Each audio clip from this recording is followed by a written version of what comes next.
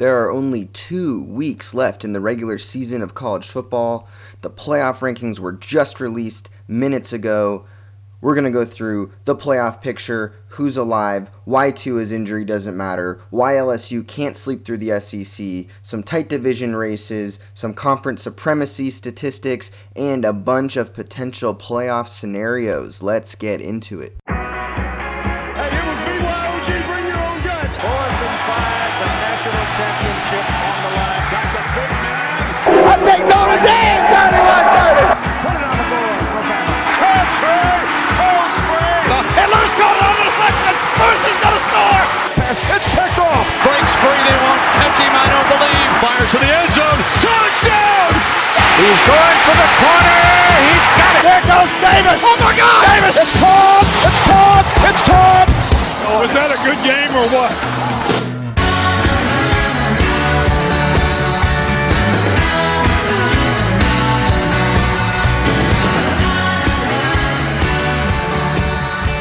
What's up, everybody? Just watched the ranking show. It's about 8:45 p.m. for me, local time here in Florida. And at 7 p.m. they had the playoff ranking show get aired. And like I said, every week, the playoff rankings don't really matter. I watch them more just to analyze the conversations that the people at the table are having. Then I'll jump on Twitter, check what everyone's saying.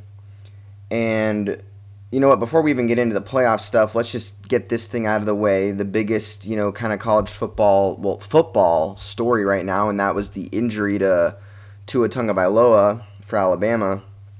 And obviously, just as a fan of the game and of players, your heart goes out to him. It was a tragic injury, and, we probably saw his last snap as a college football player. And that's really sad. You hope that whatever happened to him, it's a hip injury. We hope that it doesn't affect his career long term. We're hoping that he's still able to get himself healthy and get himself drafted. It's hard to imagine that this doesn't affect him somehow in the draft in the short term, but I think anyone that's met Tua, not that I have, but anyone that's met him or talks about him in such high regard when it comes to his character and his perseverance, and I have no doubt that he will get through this. So prayers out to Tua. And the sad thing is when we're talking about it, it's not something I'm going to really address beyond, this prayer that I want to give out to him, because in my opinion, it doesn't really have any effect on the college football season going forward, other than, if you're an Alabama fan, you want him, he gives you a better chance to win your games, and going into your bowl game, wherever that is, that he's going to help you win that. But as it comes to the playoff picture, I really think Alabama was in trouble with or without Tua going forward. They were going to need a lot of help to get into the playoff. And I'll explain that later. If you listen to this show, you don't need me to explain it. You've heard the arguments, but every week we get newer and newer listeners, and I'm going to go a little hard with the advertising for this one. So if you do listen to the show often, this is going to be a lot of repeat messaging when it comes to the playoff shtick. But, it always could use repeating. So playoff rankings just came out, and just to run through them real quick, we had LSU 1, Ohio State 2, Clemson 3, Georgia 4. Those are the top 4 right now. Alabama 5, Oregon 6, Utah 7, Penn State 8, Oklahoma 9, Minnesota 10, Florida 11, Wisconsin 12, Michigan at 13, Baylor 14 after their loss, Auburn at 15, 7-3 team, but in the top 15. Notre Dame is 8-2. At 16, then at 17, Iowa. 18 is Memphis. They're the highest ranked group of 5 school right now. They do play number 19 Cincinnati, so that could play itself out. Then you got Boise State, number 20 right under them. Oklahoma State 21, Iowa State 22, USC creeps into the rankings at number 23. Then you got Appalachian State 24 and SMU 25. Okay, so none of that really matters that much, the rankings. As I've told you, there is a hierarchy system to this. you all know I'm a big fan of Clay Travis. I think he's a really good sports analysis guy. And I laugh really hard when I see his college football playoff takes about how he is the greatest college football playoff analyst of all time. And he almost is. He almost is. But he's missing the one thing that matters. I think he pretty much gets this, but he has been duped by a lot of people that still, even though we've had 5 years worth of evidence in the other direction, he's one of those people that still is caught up in this notion that the College Football Playoff Committee actually picks the best 4 teams on paper, which is absolutely not what they do. And I'll get into the evidence in a second, even though I've done it a million times.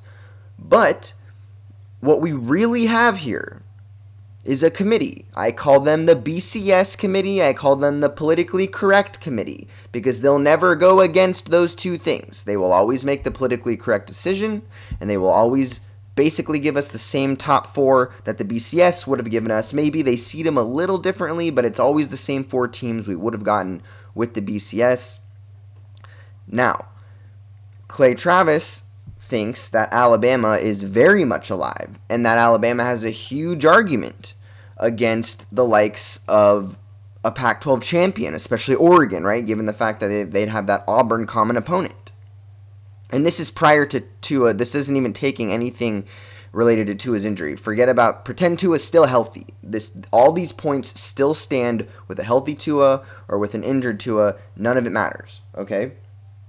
So, if you believe that the committee's job, well, this might actually be their job, but if you believe what the committee does, what they do every year is give you, or try to give you, the best 4 football teams, you would believe that Alabama is still very much alive. Because if you're actually breaking down who's talented in this pool of teams, Alabama is one of the top 4 to 5 most talented football teams, especially with Tua. Even without Tua, this roster's loaded. It's got tons of 4 and 5-star players. Obviously, you can look at the Alabama roster and look at the recruiting rankings over the last, 4 years and easily say that Alabama has a more talented roster than Oregon, Minnesota, Utah, right? Penn State, other teams that are in this discussion right now. You could totally say that about them.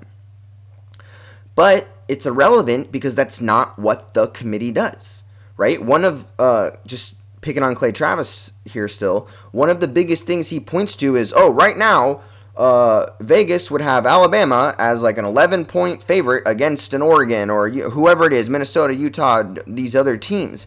And to him, that's a huge trump card when saying that they are still alive. But I'm here to tell you that the committee has never valued the Vegas line trump card. They've proven it time and time and again. Let's do a little bit of history diving to examine this. Because what I'm going to point out to you is that the most deserving teams always get in over the top 4 teams. And you know my 2 points, okay? There are 2 things that the committee always will do and that they never will allow to disrupt. Number 1, an undefeated Power 5 team will always make the college football playoff. There is virtually no scenario where an undefeated Power 5 team doesn't get in. The only scenario that could maybe make that happen would be if there was more than 4 of them. So if all 5 conference champions went undefeated, or Notre Dame was out there undefeated playing into this conversation, that is the only scenario in the world where an undefeated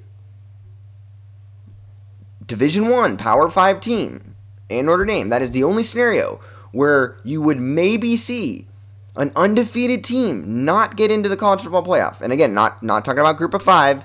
Group of 5 schools can go undefeated all year long, and that's irrelevant to this conversation. The second thing that will never happen, or that the committee values the most, is record. Okay? We have yet to see a team with a worse record get in the college football playoff over a team that had a worse record. Which, that makes sense, right? I mean, if you have a worse record, you probably aren't up there, realistically. But here's where that main point comes in.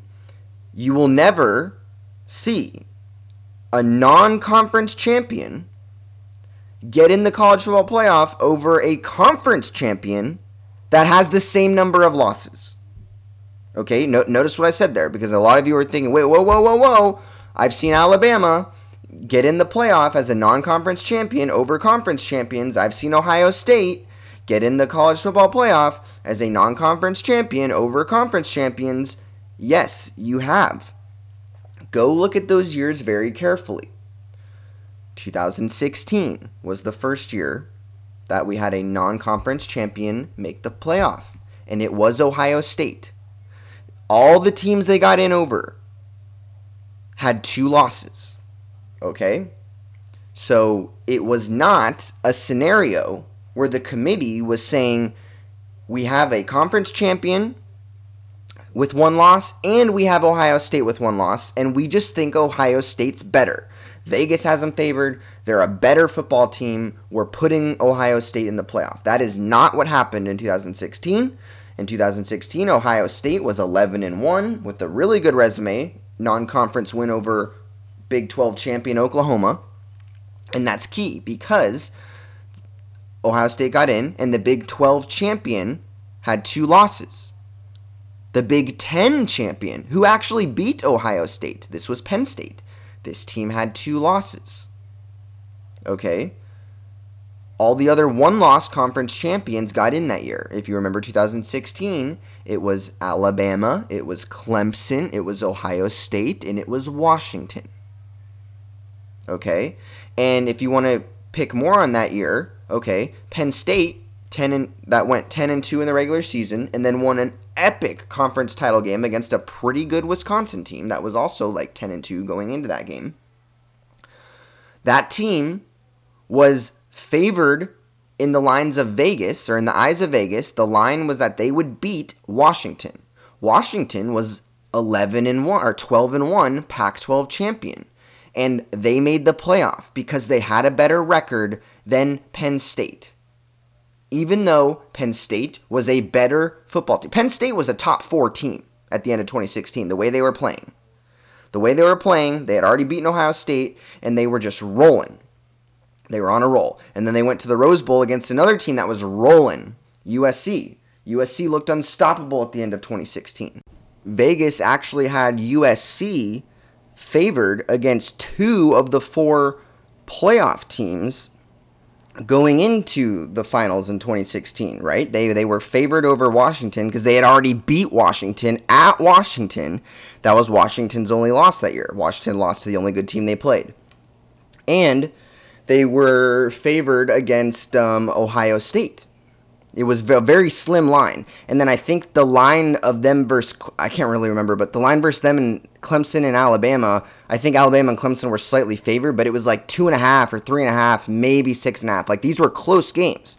However, USC had 3 losses, so no one had any problem with them not making the playoff. I mean, I didn't either. I don't think you get 3 losses. It's about your total body of work, right? Your total resume.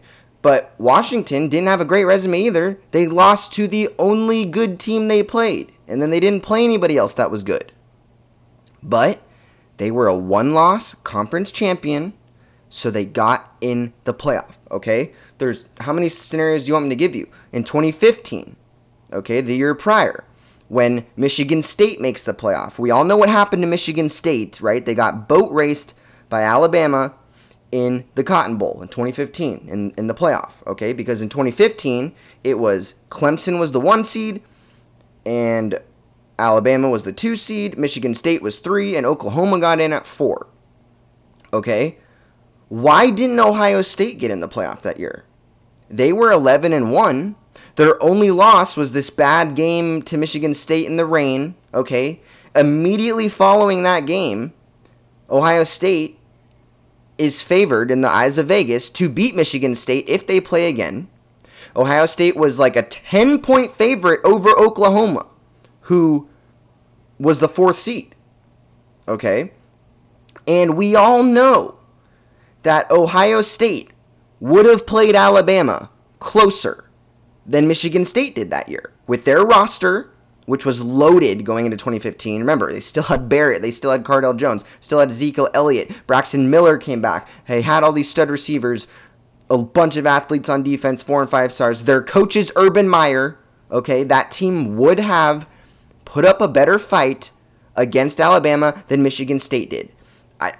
I don't remember the final score, but I'm pretty sure at one point it was 38-0. That might have been the final score, actually, Alabama over Michigan State. Ohio State would not have gotten beat 38-0 to Alabama in 2015. Ohio State did get beat pretty bad to Clemson in 2016, probably because they weren't one of the 4 best teams. Penn State was better, but they had the 2 losses. So this is the overwhelming evidence, right? Another good example, 2014, right? 2014, well, I've talked about this with TCU. TCU was number 3 going into the final week of the season, right? Florida State was 4. Ohio State was 6. Now, what happened the final week of the season? Yes, we all know that Ohio State, Cardell Jones, the 59-0 game against Wisconsin, the Big Ten championship game, and Wisconsin was a pretty decent team. I think they were 9-3. I don't think they were 10. Maybe they were 10-2. They were ranked. I think they were ranked like 20 or something, right? So they were a respectable team. This is a team with Melvin Gordon, and Ohio State just boat raced them, completely boat raced them. Well, TCU, who was number 3, they also won their game. They won their game 55-6 over Iowa State. Iowa State wasn't good, but they won. They were number 3 in the country. They beat a team 55-6. And guess what happens when the playoff rankings come out? Wha-bam! They're number 5. Ohio State gets in at number 4. Florida State moves up to number 3. Well, guess what? Vegas had TCU as a slight favorite over Florida State. But Florida State was undefeated, so it didn't matter. Oh, but I thought it's the best 4 teams. If it's the best 4 teams, your record should not trump the fact that someone might be better than you. And we saw it. That Florida State team, yeah, they were defending national champions. Yeah, they still had Jameis Winston. They flirted with death all season long. Every game was close. Didn't matter if they were playing a good team like Clemson or Notre Dame, or if they were playing bad teams that year, right, like Florida or Boston College or Virginia. They just kept every game close. They had all these comebacks. They were a good team. An undefeated team's a good team. But when they played Oregon, it wasn't hard to see that coming. Oregon was not the team you're going to have a 21-point comeback against. That's Oregon thrives, especially back then, on getting a lead on you and then suffocating you with that lead by just rolling it up even more and more and more, and the hole just grows and you can't get out of it, right? So that was a bad matchup for Florida State, and we saw what happened.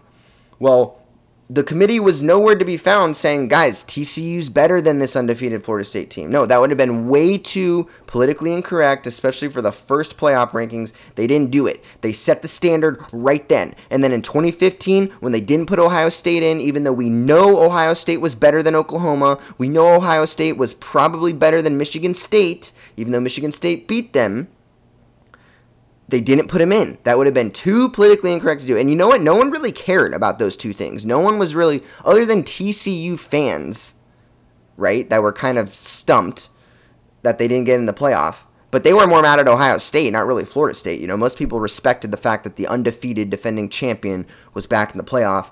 And they just thought that, hey, how did Ohio State jump us? We won a game by a lot of points. They won a game by a lot of points, and somehow they get ahead of us. You can see the frustration, but no one was that much in an uproar about it nationally.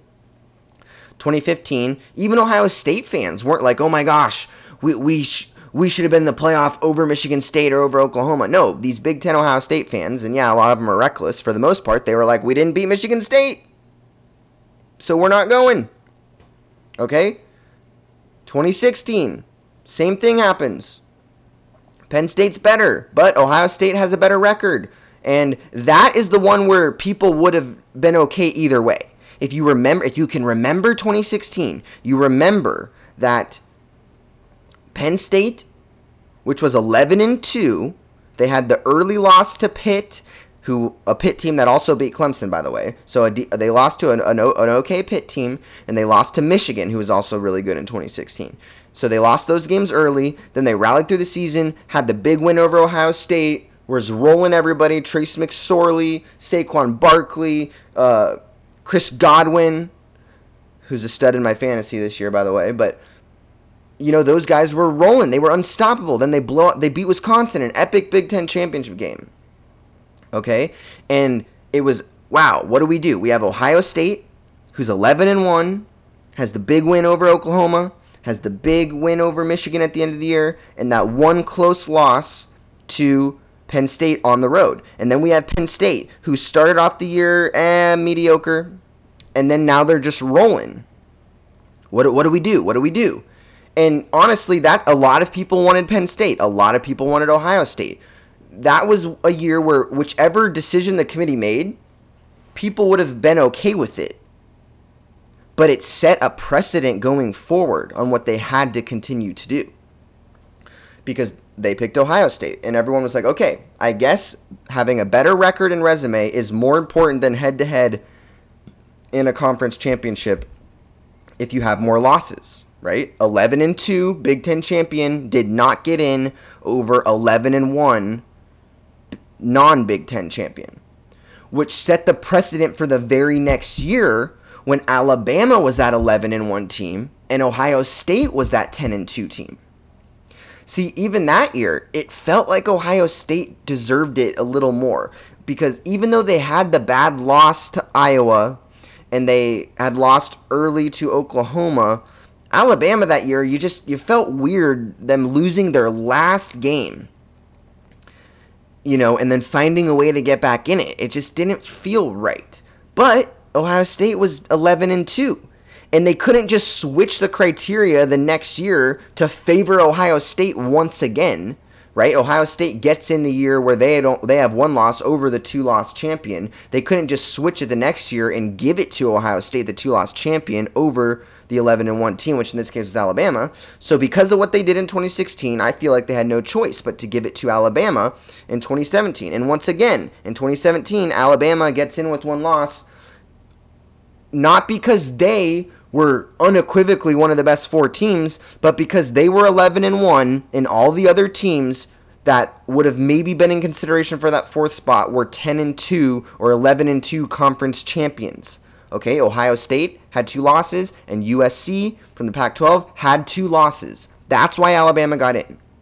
They didn't get in because this other team accomplished more than them, but we just knew they were one of the top 4 teams, right?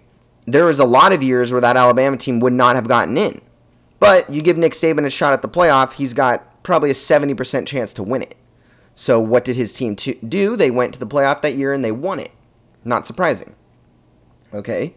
So then we have last year, 2018, right? Notre Dame is undefeated, right? We had 3 undefeated teams last year. First time since 2004 that happened. And there was no way that either one of those undefeated teams was going to get left out. So it came down to who was that 4th spot going to be. Was it going to be Georgia at 11-2? 2 losses, they were to good teams and they lost in the conference title game. Or was it going to be Oklahoma, who lost to Texas and then avenged that loss to Texas and then got in? Or was it going to be Ohio State, who had the bad loss to Purdue? It wasn't Georgia because they had 2 losses. It was Oklahoma or it was going to be Ohio State. And they put Oklahoma in because Oklahoma's loss was a little better than Ohio State's loss. See, that's where the resume and the who'd you beat and who'd you lost to, that's where those tiebreakers actually come into play. When 2 teams meet this criteria I'm talking about, and then they actually have to dive into the resumes, right? Georgia was not getting in over 1-loss teams. They had 2 losses. It didn't matter that they were to LSU and that it was to Alabama in the conference championship game, and we all knew that they were still probably better than Notre Dame, and Vegas had them favored over Notre Dame. None of that mattered. What mattered was that they were 11-2, and Oklahoma was 12-1 with the conference champion. So it went to them. And I'm not telling you that that's right. I'm not telling you that that's appropriate that means they're one of the best 4 teams. I'm just telling you that's what the committee does. That's their criteria. They have proven it to be their criteria. So now that rant is over, let's bring that back into this year. What's going on? Okay? And let's go through some potential playoff scenarios. I've written down 4 scenarios here. One of them is the main one. A couple of them are like, a little chaos, and then the last one is the mega chaos one. And I'm going to tell you what some of these TV pundits are saying, what Clay Travis is saying, and I'm going to tell you what's actually going to happen, because unlike Clay Travis, unlike Kirk Herbstreit, I, Michael Kirkering, am the greatest college football playoff analysis there is. I know exactly what they're going to do. And if they don't do this, it means they are for the first time breaking their own criteria that they have set in the past, right? So that's why I don't think they'll do it. Maybe they do, but I don't think they do. So let's go through some scenarios, okay? Let's say that LSU finishes undefeated, 13-0. Ohio State finishes 13-0. Clemson finishes 13-0. This scenario I'm going over right now, this is the most likely one. Alabama goes 11-1. They win out. With or without Tua. Who cares about the Tua thing? Pretend Tua is still healthy. This conversation doesn't change with a healthy Tua or an injured Tua. Okay, so 13-0 LSU, 13-0 Ohio State, 13-0 Clemson. All 3 of those teams are conference champions. Undefeated conference champions. Then you have an 11-1 Alabama. Then let's say, for the sake of argument, Oklahoma wins the Big 12 at 12-1. And let's just say Oregon happens to be the team that beats Utah at 12-1. But it could be Oregon or Utah. Or it could be Oklahoma or Baylor. When I say Pac-12 champion 12-1, it could be Oregon or Utah, right? And this is, in my opinion, and I know I'm right, this is how the playoff picture would go that year. These would be the final rankings if that happened. LSU 1, Ohio State 2, Clemson 3, Oregon or Utah or Oklahoma 4, or Baylor. That's what it would be. Alabama would be sitting there at 6 behind the 2 conference champions that have the same record. Okay? So, in my hypothetical scenario, I have Oregon being the conference champion and Oklahoma over Baylor and Utah. And let's just say that's where the real debate would be. Oregon or Oklahoma, right? Alabama would not really be part of that discussion. They might pretend they are for TV ratings. And you know what? They might even put Alabama ahead of the conference champion that they don't pick just to spice it up, right? They kind of did that with Georgia last year. They put Georgia ahead of Ohio State, at 5-6. Not that it mattered. It didn't affect any of the outcome for those teams, but it was their way of telling you, no, yeah, we could have picked this team over the conference champion. We are the playoff committee.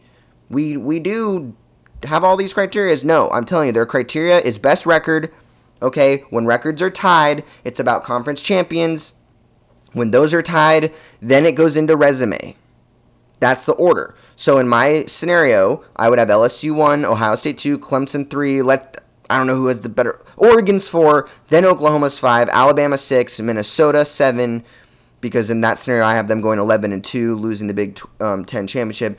Utah 8, Georgia 9, 11-2. Okay, maybe Georgia finishes above Utah. Who cares? Okay, now let's talk about a scenario where this is another very likely one, but this is where the little bit of chaos starts. In this scenario, LSU loses the SEC championship game to Georgia.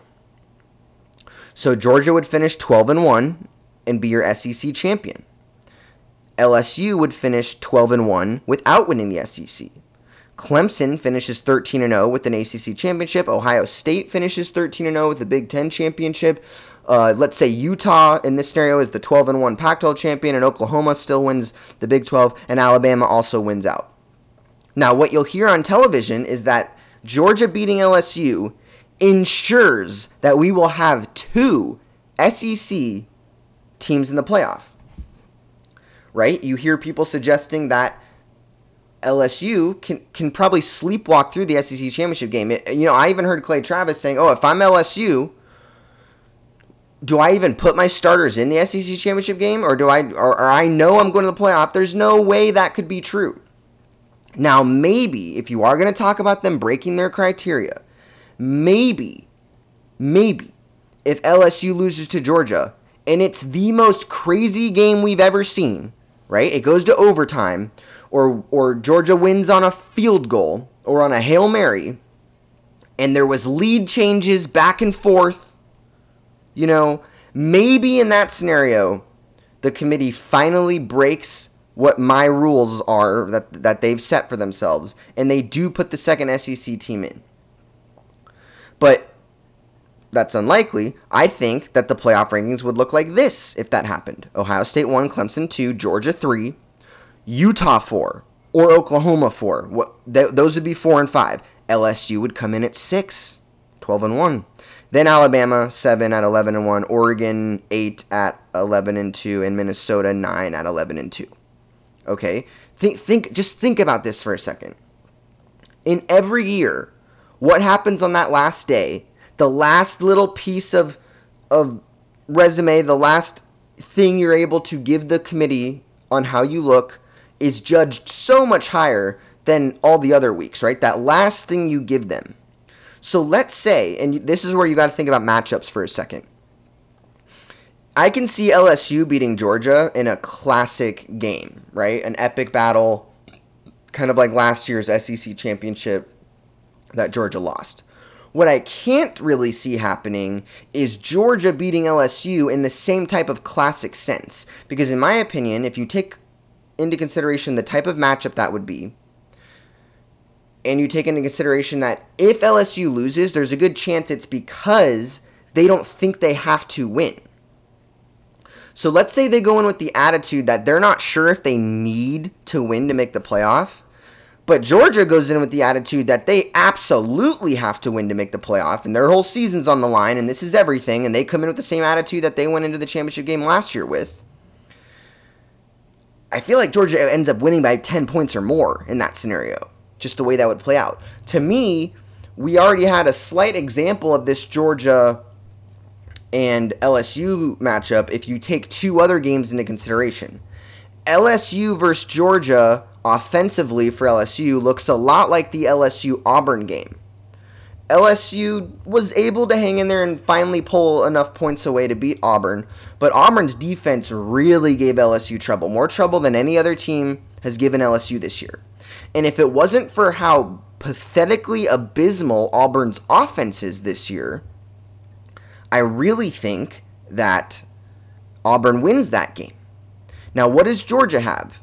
They have a defense that's pretty much right up there with Auburn. Maybe not quite as good, but pretty much just as good as Auburn. Statistically, just as good.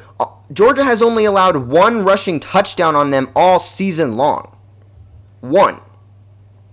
And as much as LSU throws the ball, they do need to run the football, right? They're not going to beat Georgia if they can't run the ball at all. You saw it with Alabama. You saw it in all these games they played. Even Auburn, right? They're able to get a couple rushing yards. That opens up the pass for them.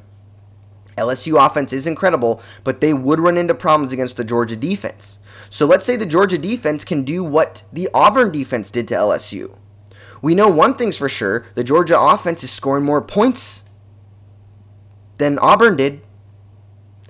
So let's just say, in this second scenario I'm painting out, that LSU loses their conference championship game by 7 or 10 points or by 2 touchdowns, right? It's a 1-touchdown game, and they can't convert a 4th down, and then Georgia ends up scoring a late touchdown with like 40 seconds left, and they win by 14 points. They win 35-21 or something like that. Okay, let's say that happens. And on the same day, Oregon and Utah give us this epic battle where some team comes out on top. Or one of those teams boat races the other team, right? Or Oklahoma and Baylor give us this epic battle. Or Oklahoma blows out Baylor again, right? And just complete revenge. Their comeback just keeps going, right? You really think the committee's not going to look at that and just get this feeling last second that, sorry, LSU just doesn't deserve it?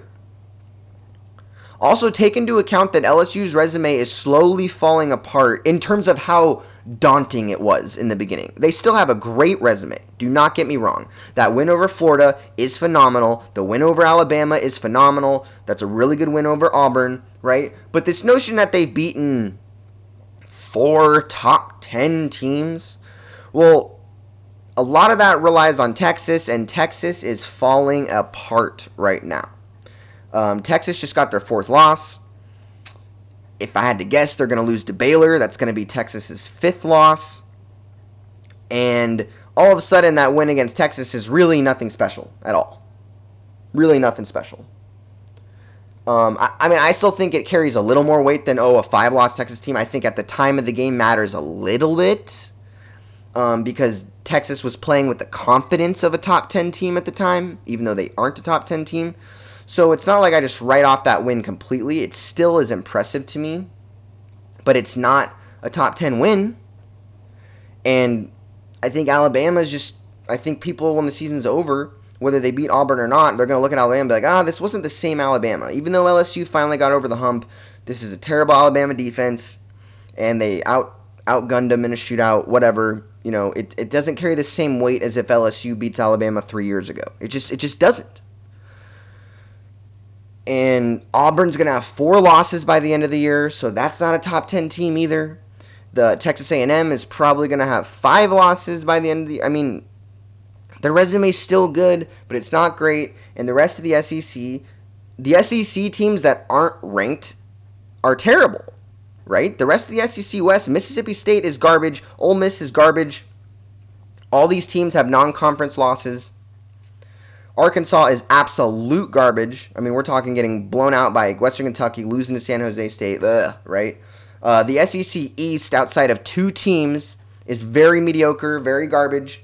Kentucky's garbage, mediocre. South Carolina's terrible. Tennessee's terrible. To me, the only difference between the SEC and the ACC is how many great teams there are. And I'm going to get into some conference supremacy statistics later that I think will shock you, but let's keep on track for now. Okay, so that's my scenario where I think if LSU loses, again, I can see a scenario where LSU loses and the committee does break their criteria and they say, look, LSU just lost this epic game to Georgia. We still think they're better than Oregon or Oklahoma. Maybe they do that. I don't think they will, though, because it's not PC, and this is the PC, the politically correct committee. Just remember that. Now let's move on to this third scenario. This third scenario sees LSU going 13-0, winning their SEC, Clemson going 13. Every scenario I'm painting out has Clemson winning, going 13-0. Okay, so let's just forget about them losing. Don't think it's going to happen.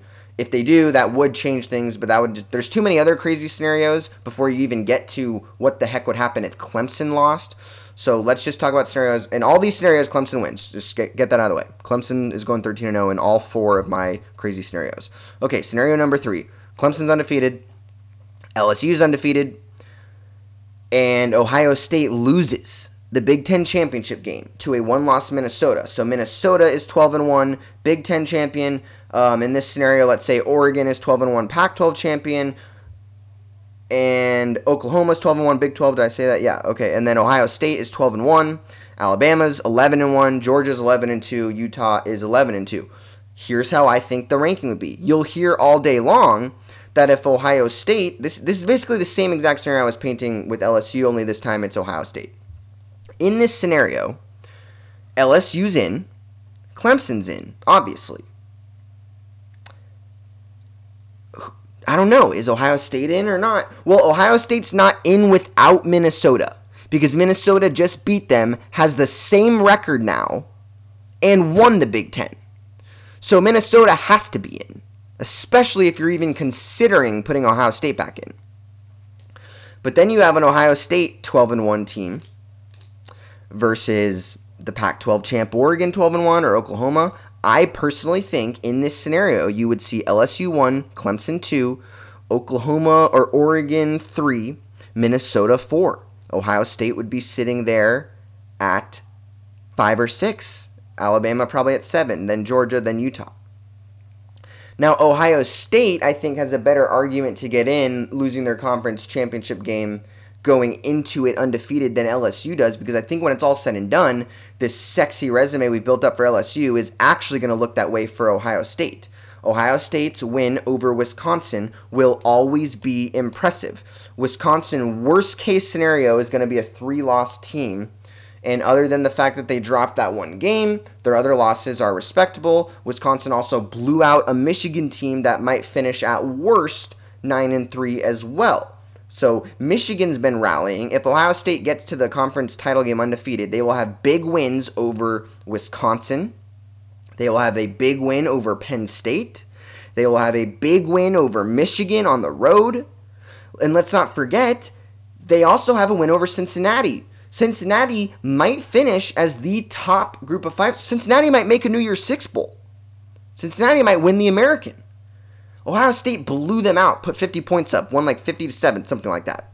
So Ohio State would now have the ultimate sexy resume over LSU. Now, if they lose to Minnesota, like I said, Minnesota's not getting left out if that happens. Minnesota's in. If you're even considering bringing Ohio State back in, Minnesota would have to go with them. It's the only way that makes sense. And anybody that thinks otherwise, just literally don't even watch sports anymore, because I just can't even, I'm not even going to argue. I can't even wrap my head around that if you think that that's the case. And that is what brings us to crazy scenario number 4. In this scenario, Clemson is undefeated, like I said. Georgia wins the SEC. Minnesota wins the Big Ten. Oregon wins the Pac-12. Oklahoma wins the Big 12. What happens now? This is the ultimate crazy scenario, right? Because obviously Clemson and Georgia are in. Those are the two 100% for sures. Okay. Well, Minnesota probably has to be in at 3, right? 12-1 Big Ten champion. And then at the 4th spot, what are you doing? You got 12-1 LSU, who didn't win their conference title game. You got 12-1 Ohio State, who didn't win their conference title game. And then you got 12-1 Oregon conference champion, 12-1 Oklahoma conference champion. What the heck are you doing there? Now, I literally saw on TV, I think Jesse Palmer and Joey Galloway, like your main ESPN guys, they literally said in this scenario, Minnesota doesn't get in, that Ohio State and LSU stay in. And this is where I just don't think they've been watching the committee every year and examining, like I have, what the committee's actually doing, right? One, from a fan perspective, that just doesn't make sense, right? Like, you beat a team head-to-head, you finish with the exact same record, a very similar resume, you win the conference and they don't, you have to go in over them. So similar to scenario number 3. In scenario number 4, you can't bring in Ohio State without Minnesota. But you also can't really bring in Ohio State without LSU, right? Because both LSU and Ohio State would both have really, really, really strong arguments to get in at 12-1. I mean, just incredibly strong arguments to get in at 12-1. But how do you take one over the other? That is super hard. So what's the PC thing to do? Leave them both out. You take Oregon or Oklahoma, a 12-1 team just like Ohio State and LSU, a 12-1 team that did win their conference championship. And let's not act like Oregon's resume and Oklahoma is got. I mean, especially Oklahoma. I actually think Oklahoma is going to be the harder team to leave out over the Pac-12. I know everyone's giving the Big 12 crap right now, but look who Oklahoma. Let's bring it up real quick. Who they would have beaten if it's all said and done. Well, they have that win over Texas, the same win that LSU likes to flaunt. So, okay, either that means nothing for each of them, or it means something for both of them. Okay, they have a good loss. Kansas State's decent. Kansas State is, I believe, 9-3 now. Or they have the potential to finish 9-3. Okay. Iowa State is ranked now. Oklahoma beat them. Baylor is still ranked, and that they might rematch them and beat them twice. There's nothing harder to do in college football than beat a good team twice. Okay. So they might beat Baylor twice, a Baylor team that goes 10-2. right? 11-2 in that scenario. Both losses to Oklahoma. Oklahoma State is ranked right now, and they might win that game on the road. They still have to play TCU, who's been stingy. I mean, it's not a terrible resume. It's not quite the resume that a 12-1 Ohio State would have or a 12-1 LSU would have, but the conference championship, that carries a bunch of weight in the committee's mind, and to think otherwise means you haven't paid attention to this committee over the last 5 years. Because the committee has looked at two teams in the past that are virtually identical and taken the one that has the conference champion over the one who didn't. That's what this committee does. Only when all things are equal, meaning records are the same, conference championship titles are the same, that's when they start to go in and nitpick the resumes and the who'd you beat and where'd you beat them and who'd you lose to and the good loss. Only then do I really see the committee diving into those resumes to that level. They usually don't even have to go into that level. It's usually just who has the better record, and of the teams with the good records, which one of those tied records has a conference championship and which one doesn't. And then if we get to a scenario where we've got tied records and tied conference championships, now let's start breaking down who you lost to, where you lost, who'd you beat, those types of things. Now, maybe the committee does all those things the entire time, but whatever. It always gives us that result. Somehow, some way. It gives us that result. I don't think this year would be any different. And honestly, as a college football fan, not as an Ohio State fan, not as an LSU fan, but as a college football fan, how do you not root for scenario number 4? I'll tell you what, if you're an 8-team playoff fan, you're really rooting for it because that would get us to expansion faster than anything, probably, right? Another scenario, let's call this scenario number 5, but it's basically the same thing as scenario number 4, but let's say Georgia loses a game before the conference championship game, but then still beats LSU. And everything else in scenario 4 happens. Well, in that case, holy cow. Let's say they do decide to leave LSU out. What if an SEC team didn't make the playoffs somehow? Wow, that would be crazy. Anyway, running out of time.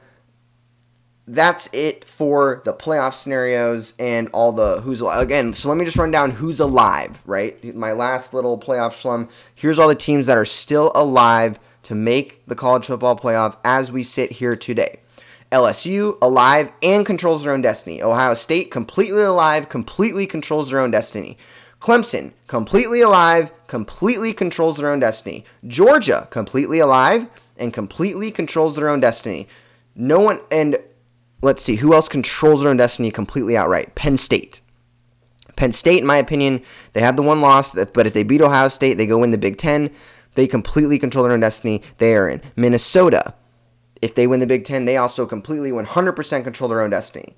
All right, now let's move on to the teams that kind of control their own destiny, but there are some scenarios where they get left out, and that's Oregon and Utah, Oklahoma, and Baylor.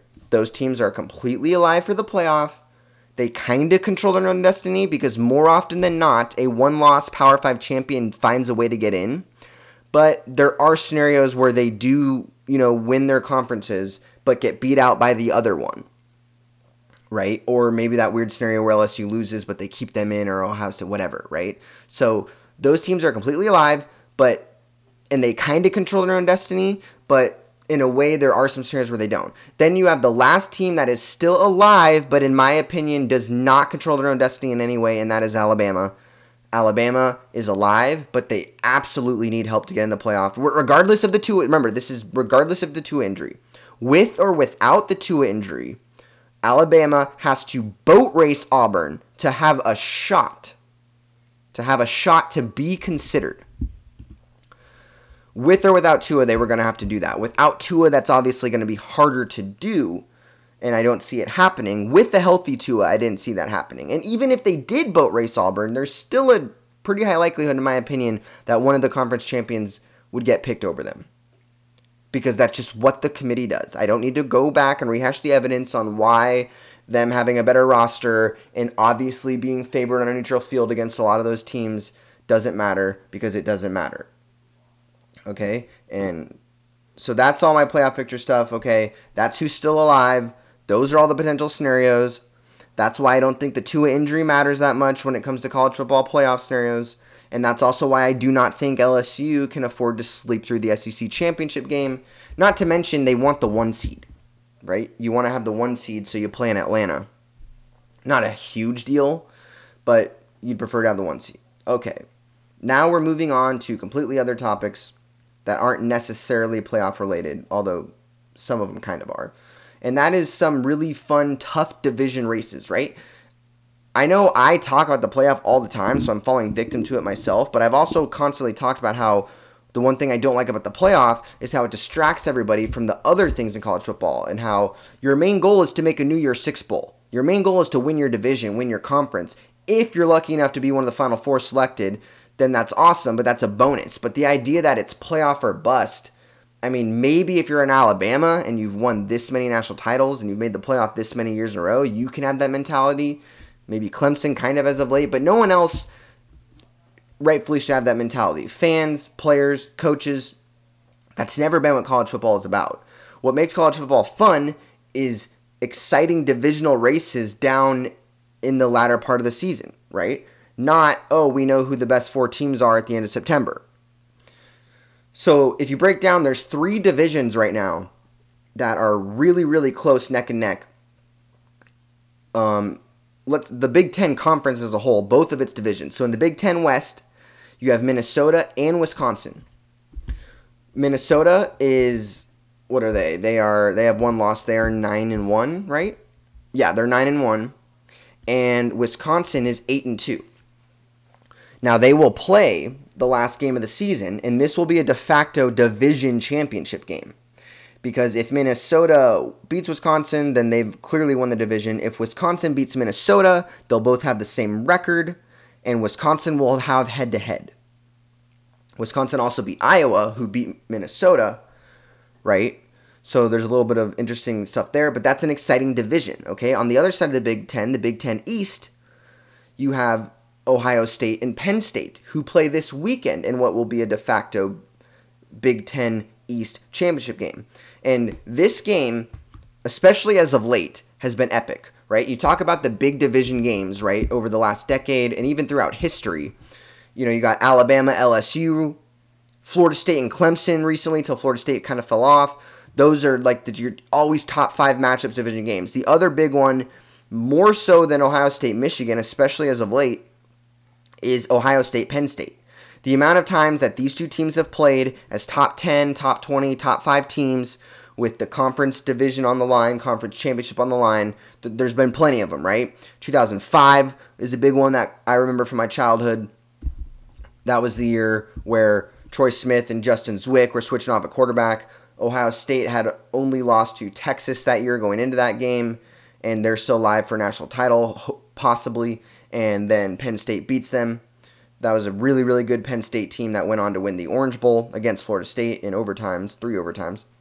The 2008 game was epic. If you remember that's when Ohio State had Terrell Pryor. He's a freshman. He has a critical fumble in that game that cost them that game.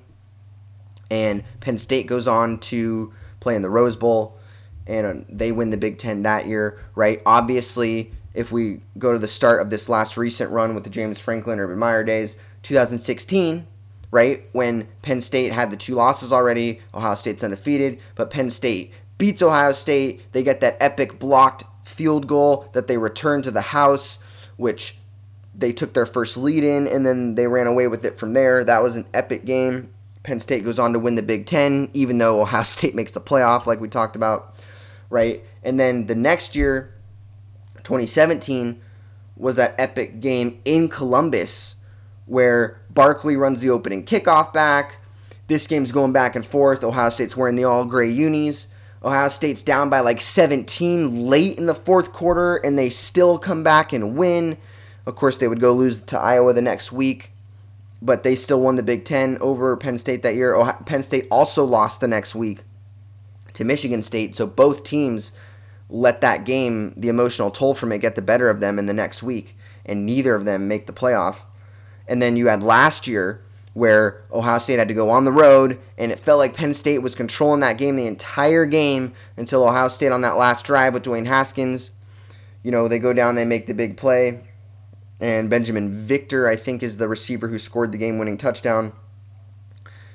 Took like a over-the-middle route, broke some tackles, got in the end zone. Epic game. Hopefully, this weekend, we get the same type of epic game between Ohio State and Penn State. So not only is that a division race, it also has huge playoff implications on the line.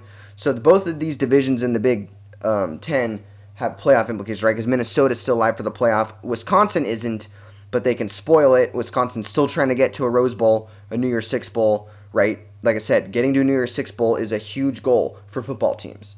So that's the goal there. Now, a division race that's really, really intriguing to me is the ACC Coastal. Right now, Virginia Tech, Virginia, and Pitt are all sitting there at 7-3. They all have 2 conference losses, 3 losses total. They're all 7-3, like I said. And these are 3 pretty good football teams when you think about it. Virginia Tech and Virginia both have non-conference losses to Notre Dame, who's very good. Pitt's non-conference loss is to Penn State, who's also very good. And those were all close games for the most part. Virginia Tech, Notre Dame, and Virginia, Notre Dame were fairly close games. Penn State, Pitt was very close. And then they each have lost to each other. So Virginia beat Pitt, right? Virginia Tech and Virginia need to play. They've had these ACC battles with each other, but they're all 7-3. Hopefully, whoever, and I think, let's see, Virginia Tech and Pitt play this weekend.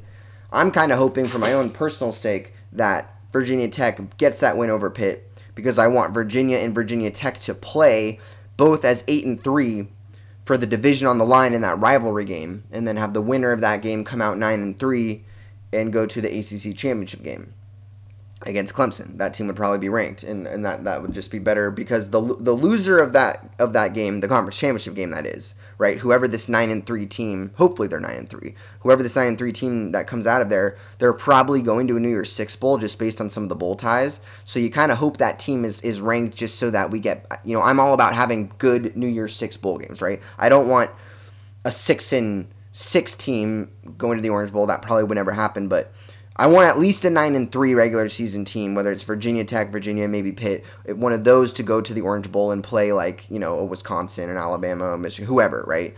That's better than, an 8-4 team, a 7-5 team, which I don't know exactly what the rules are there. I was kind of under the impression that you had to be ranked in like the top 12 to make a New Year's Six Bowl. That it wasn't like before where, Rose Bowl's going to take a Big Ten and Orange Bowl's going to take the second ACC. Well, if the second ACC is terrible, then they shouldn't go. But speaking of ACC and speaking of conferences and bowl game tie-ins and conference supremacy, let's get into some interesting conference supremacy statistics, and then I'll end the show.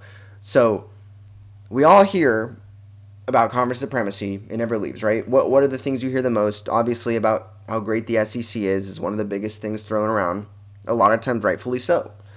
What's another thing you're hearing this year? That the ACC is really, really bad. I don't really think it's that bad. And it depends on how you measure it, right? If you're measuring a conference based on their playoff contenders, which really seems to be the only thing people base their conference supremacy on, then sure, the SEC is by far the best, because they've got like a bunch of teams ranked in the top 15, top 20, right? LSU, Alabama, Georgia, right? Those are top 4, top 5 teams. They got 3 of them. And then they've got, Auburn, a 3-loss team, but a good 3-loss team, right? So they got 4 really solid teams. Florida, right? Florida's probably going to finish 10-2, with their only losses being to LSU and Georgia. So solid conference at the top, right? If you're measuring teams or conferences by their playoff contenders, same with the Big Ten. They got Ohio State up there, Penn State's up there, Minnesota now. Then you also got Wisconsin and Iowa coming in ranked. Okay. Even the Pac-12 has to be considered good, because they got 2 playoff contenders. 2. Usually they don't even have 1, but this year they got 2. Well, I personally do not judge conferences based on the number of playoff contenders. Playoff contenders, it's not a stat you ignore. It's kind of important. How many playoff contenders? How many potential 10-win teams do you have? How top-heavy are you? That's an interesting thing. It's an important thing to look at. But to me, the number one statistic when it comes to conference supremacy stats, not the only statistic, but my number one statistic, is the number of teams in your conference that are over 500. That is important to me. I also look at how many teams in your conference have a losing record, right? And there's only 2 weeks left in the season. So if you're above 500 right now, there's a really good chance you're going to stay above 500, or at least go 500. If you have a losing record right now, there's a good chance you're going to finish with a losing record. So let me give you some interesting stats. Okay, the mighty SEC has 6 teams with a over 500 record. 6 teams with a winning record. 6 of them. Most of them are those 5 I mentioned, right? Alabama, LSU, Georgia, Auburn, and Florida, right? There's 5 of the 6 right there. I think Texas A&M's the other. So there are those 6 teams. They have 2 teams that are 500 as of right now, and they have 5 teams that have losing records. Okay, compare that to the ACC, the conference that everybody, because remember, SEC, that's the conference everybody loves, and probably rightfully so. But now let's compare that to the ACC, the conference that everybody thinks is terrible, god-awful conference. Clemson hasn't played anybody. This conference is a joke. The American's better than the ACC, right? Well, the ACC has 8 teams that have a winning record right now. 8. They have 1 team that's 500, and they have 5 teams, just like the SEC, with a losing record. So let's just compare them like this. The SEC has 8 teams that are 500 or better, and the ACC has 9 teams that are 500 or better. The only difference between these two and then they both have 5 teams with losing records. The only difference between these two conferences is the SEC has a couple more playoff contenders, 10-win type teams, than the ACC has. The ACC just has Clemson at the top, but it's still full of good football teams. Like I said, Virginia Tech, Pittsburgh, okay, even Miami. Miami played Florida close at the beginning of the year. They almost won that game. They just don't have a lot of complete teams that can boat race through a schedule, go undefeated, right? Clemson's the only team that can do that. Okay, but they have a lot of good football teams that would give any team a run for their money on any given day. And I don't think that's anything to be ashamed of. Like, let's break down the other conferences. The Big Ten, just like the ACC, also has 8 teams above 500, 0 500 teams, and 6 teams with a losing record. The Pac-12 only has 4 teams above 500. 3 teams currently sitting at 500, and they have 4 teams with the losing record. Okay, well, but the Pac-12 is way better than they've been because they have these 2 playoff contenders. I don't know. I think a couple of years ago when the Pac-12 had Washington making the playoff, or almost making the playoff at 10-2. They had Stanford at 10-2, right? They had USC at 10-2, 9-3. They had Oregon at 9-3. I think that conference was better than a conference that has 2 playoff contenders and a bunch of mediocre to bad teams with losing records, right? The Big 12 has 6 teams above 500, 1 team at 500, and 3 teams with losing records. Of course, they only have 10 teams total. So my whole point with that is there isn't a huge difference between these conferences, guys. There really isn't. The average team would have the same record against your average Power 5 conference schedule. Some teams get screwed with their schedules, right? Like South Carolina this year had to play Alabama, Auburn, Georgia, and then they pick up Clemson in the non-conference. Yeah, you have your anomalies. I mean, A&M's got it the worst, right? Texas A&M literally plays Alabama, Auburn, Georgia, LSU, and Clemson.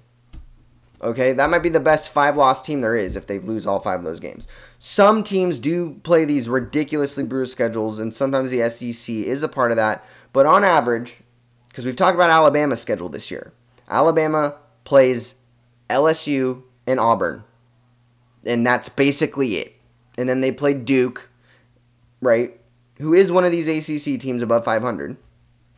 But they play Duke, then they play 3 FCS schools or group of 5 schools, just mediocre, right? Terrible schedule. And then Arkansas is terrible. Tennessee's terrible. Ole Miss is terrible. Mississippi State's terrible. You're telling me Mississippi State, Arkansas, Ole Miss. You're telling me those games were probably easier than Duke for Alabama. Alabama struggled with Duke the first couple quarters, right? That game was fairly close. That game was 0-0 at the end of the first quarter, if you remember the kickoff game against Duke at the beginning of the year. Alabama was having trouble running the football. Duke was running the football. Alabama ends up winning that game pretty big, but I think that half these ACC schools are better than, this bottom of the SEC. The SEC used to be the best, not because of all these playoff contenders, but because the bottom was strong too. The SEC used to only have maybe 1 or 2 schools that were really bad, maybe Vanderbilt was really bad, even though they've had good seasons too, right? But it was oh wow, South Carolina is 500, they're still strong, right? Tennessee's okay. Ole Miss, Mississippi State, right? They were good together there for a couple years. It was the middle to bottom was still above average, along with a really top-heavy team. The SEC has managed to stay top-heavy, but the middle to bottom is falling out, just like in the Pac-12 and some of these other conferences. The ACC doesn't really have a top-heavy other than Clemson, but they don't have a very big bottom, right? There's a couple teams that are bad, right? You got Georgia Tech's really bad, but there's a lot of teams over 500 that are just good football teams, right? Wake Forest is a good football team. They got big receivers. They score a lot of points. I've already talked about Virginia Tech, Virginia, Pittsburgh. Those are good football teams. Miami's a pretty decent football team. Almost beat Florida. They drop games to each other because none of them are complete. So they're going to drop, 3 to 4 games. But, you finish 7-5, you're a pretty decent college football team. Maybe, some schools, that's terrible as far as their expectations. But in the grand scheme of college football, 7-5, 8-4 college football teams are pretty good. They're pretty good.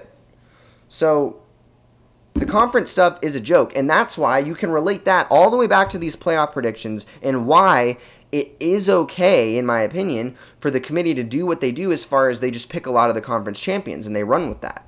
I think that's okay. I don't have a big problem with that. And it's these statistics on the conferences which makes me okay with that. Also take into account that the SEC and ACC only play 8 conference games, while the Big 12, Big 10, and Pac-12 all play 9 conference games. That extra conference game makes a big deal, okay? Look at Alabama this year. They couldn't even keep Tua healthy with the 8-game conference schedule. Now they go play a mop-up, warm-up game, like a Southern Miss or somebody before Auburn. What if they had to play another conference game? What if they had to play, someone like Georgia from the East, or even someone like, a Kentucky, a Missouri? That is way different than having to play this cupcake team that they play. I don't even, who is it that they play this week? Alabama's going to be playing basically by Western Carolina, WCU. I don't know if that's Western Carolina, that's my guess, right? But that's who they play before Auburn. Can you imagine if they had to play another SEC East opponent? That would be, obviously they probably would still win the game. I'm not saying that. But think about it. Alabama's trying to make this playoff push, and they're putting all their eggs into getting healthy and putting this game plan in to beat Auburn. Well, them playing Western Carolina, or whoever the hell it is, basically gives them the opportunity to take this week as a bye, where if they had to play Missouri, Kentucky, South Carolina, right? Or let alone like Florida or Georgia, you can easily see them, if it's Florida or Georgia, adding another loss. If it's one of those other teams, yeah, they probably beat them, but they have to take that game seriously before and then they go into the Iron Bowl, right? And that's also where the ACC gets a lot of flack too. The ACC doesn't play that last conference game, so that's why I think Clemson, right, this week. Okay, they have a bye week before South Carolina, but Clemson has played. Yeah, they played A&M in the non-conference, but they also played this team called Charlotte, and they also played Wofford. Ridiculous. Okay? The Pac-12 gets crap a lot of times because they don't schedule a lot of strong non-conference opponents. But if you look at the team that is in contention for the Pac-12 this year, and that's Oregon, look who they're scheduled. They played Auburn non-conference. Yeah, they also played Nevada and Montana. Okay. At least Nevada and Montana are both... Well, Nevada is a group of 5 school. Montana's an FCS school. They're a pretty good FCS program, actually, but whatever, it's an FCS school. But then they had all 9 of their conference games to follow that, right? Stanford, Cal, Colorado, at Washington, Washington State, at USC, Arizona, at Arizona State, and Oregon State, all in a row. 9 conference games all in a row, opening the year with Auburn on a neutral field, right? If you take a team like USC, because of some of their non-conference ties, right, they always got that Notre Dame game, their schedule is always pretty daunting. Right, let's look at USC for a second. Okay, USC played Fresno State. Okay, it's a group of 5 school. At least it's Division I, right? It's not Wofford. It's not Western Carolina. It's not Louisiana Monroe. It's a mediocre group of 5 school. Okay, Fresno State. Then they started Pac-12 play, Stanford. Then they're at BYU. They actually lost this game, right? So BYU is a mediocre. They're independent, right? But you'd probably put them in group of 5 territory, I guess. But they're non-conference, Fresno State, at BYU, and at Notre Dame. And then 9 conference games, to me, is way more impressive than Alabama, who is playing a schedule where they play, pull it up again real quick. Alabama, like I was saying, they play, okay, Duke, New Mexico State, Southern Miss, Western Carolina, and 8 conference games. Oh, and part of those 8 conference games is Arkansas, one of the worst teams in the history of the world. Tennessee has been pretty bad, although they've turned it around down the stretch here. Ole Miss, okay, Ole Miss lost non-conference games to Cal and Memphis, who are respectable, but not SEC standard. Mississippi State's terrible. Joe Moorhead sucks. So, there's that. Anyway, I went on about that whole thing way longer than I wanted to, but, I mean, we're sitting here at 1:12 now. But that is just, my whole point with the conference supremacy stuff is just to point out to you that these different conference schedules are not as different as people like to say. People look at these ACC schedules, these Pac-12 schedules, right? A lot, especially, and it is mostly the SEC that does this. And a lot of times they're right. But this year, specifically, I don't think they're right. When they look at these other schedules, they go, we'd go undefeated against that. Really? You could handle the 9 straight conference games and all your non-conference games being, at the very least, good group of 5 schools? Like I said, look what USC did, right? Notre Dame, BYU, Fresno State. Way tougher than Southern Miss and Mercer and Wofford and Western Carolina. So just keep that in mind and maybe allow that to ease your mind when you're going back to my playoff scenarios. I don't know, maybe some of you were pulling your hair out when I was giving you my playoff scenarios. Again, I'll give you my bias. I am personally okay with what the committee does, but me being super confident in why I'm declaring myself a better college football playoff analyst than the almighty Clay Travis, than the almighty Joel Klatt, than even Kirk Herbstreit at the time, is not because of my bias. It's because that's me analyzing what the committee has repeatedly done. And if they go against that, it will be the first time. It will be the first time. So if I'm betting they do what they normally do. Every year, everyone else bets that they're going to, for the first time ever, do something they've never done before. Oh, we're going to put 2 SEC schools in. Forget what the other conference champions did. And yes, I know 2 SEC schools got in before, but as I've explained, the scenario was different. They still followed my criteria both times that they put the non-conference champion in. I'm not going to repeat myself again. This is going on too long. But you get the point. Okay, that's it. I'm done. That's the playoff scenarios. Let's see what happens. Let's root for my 4th playoff scenario. Let's get the ultimate chaos shaping up. Let's get it done. All right, see you guys next week.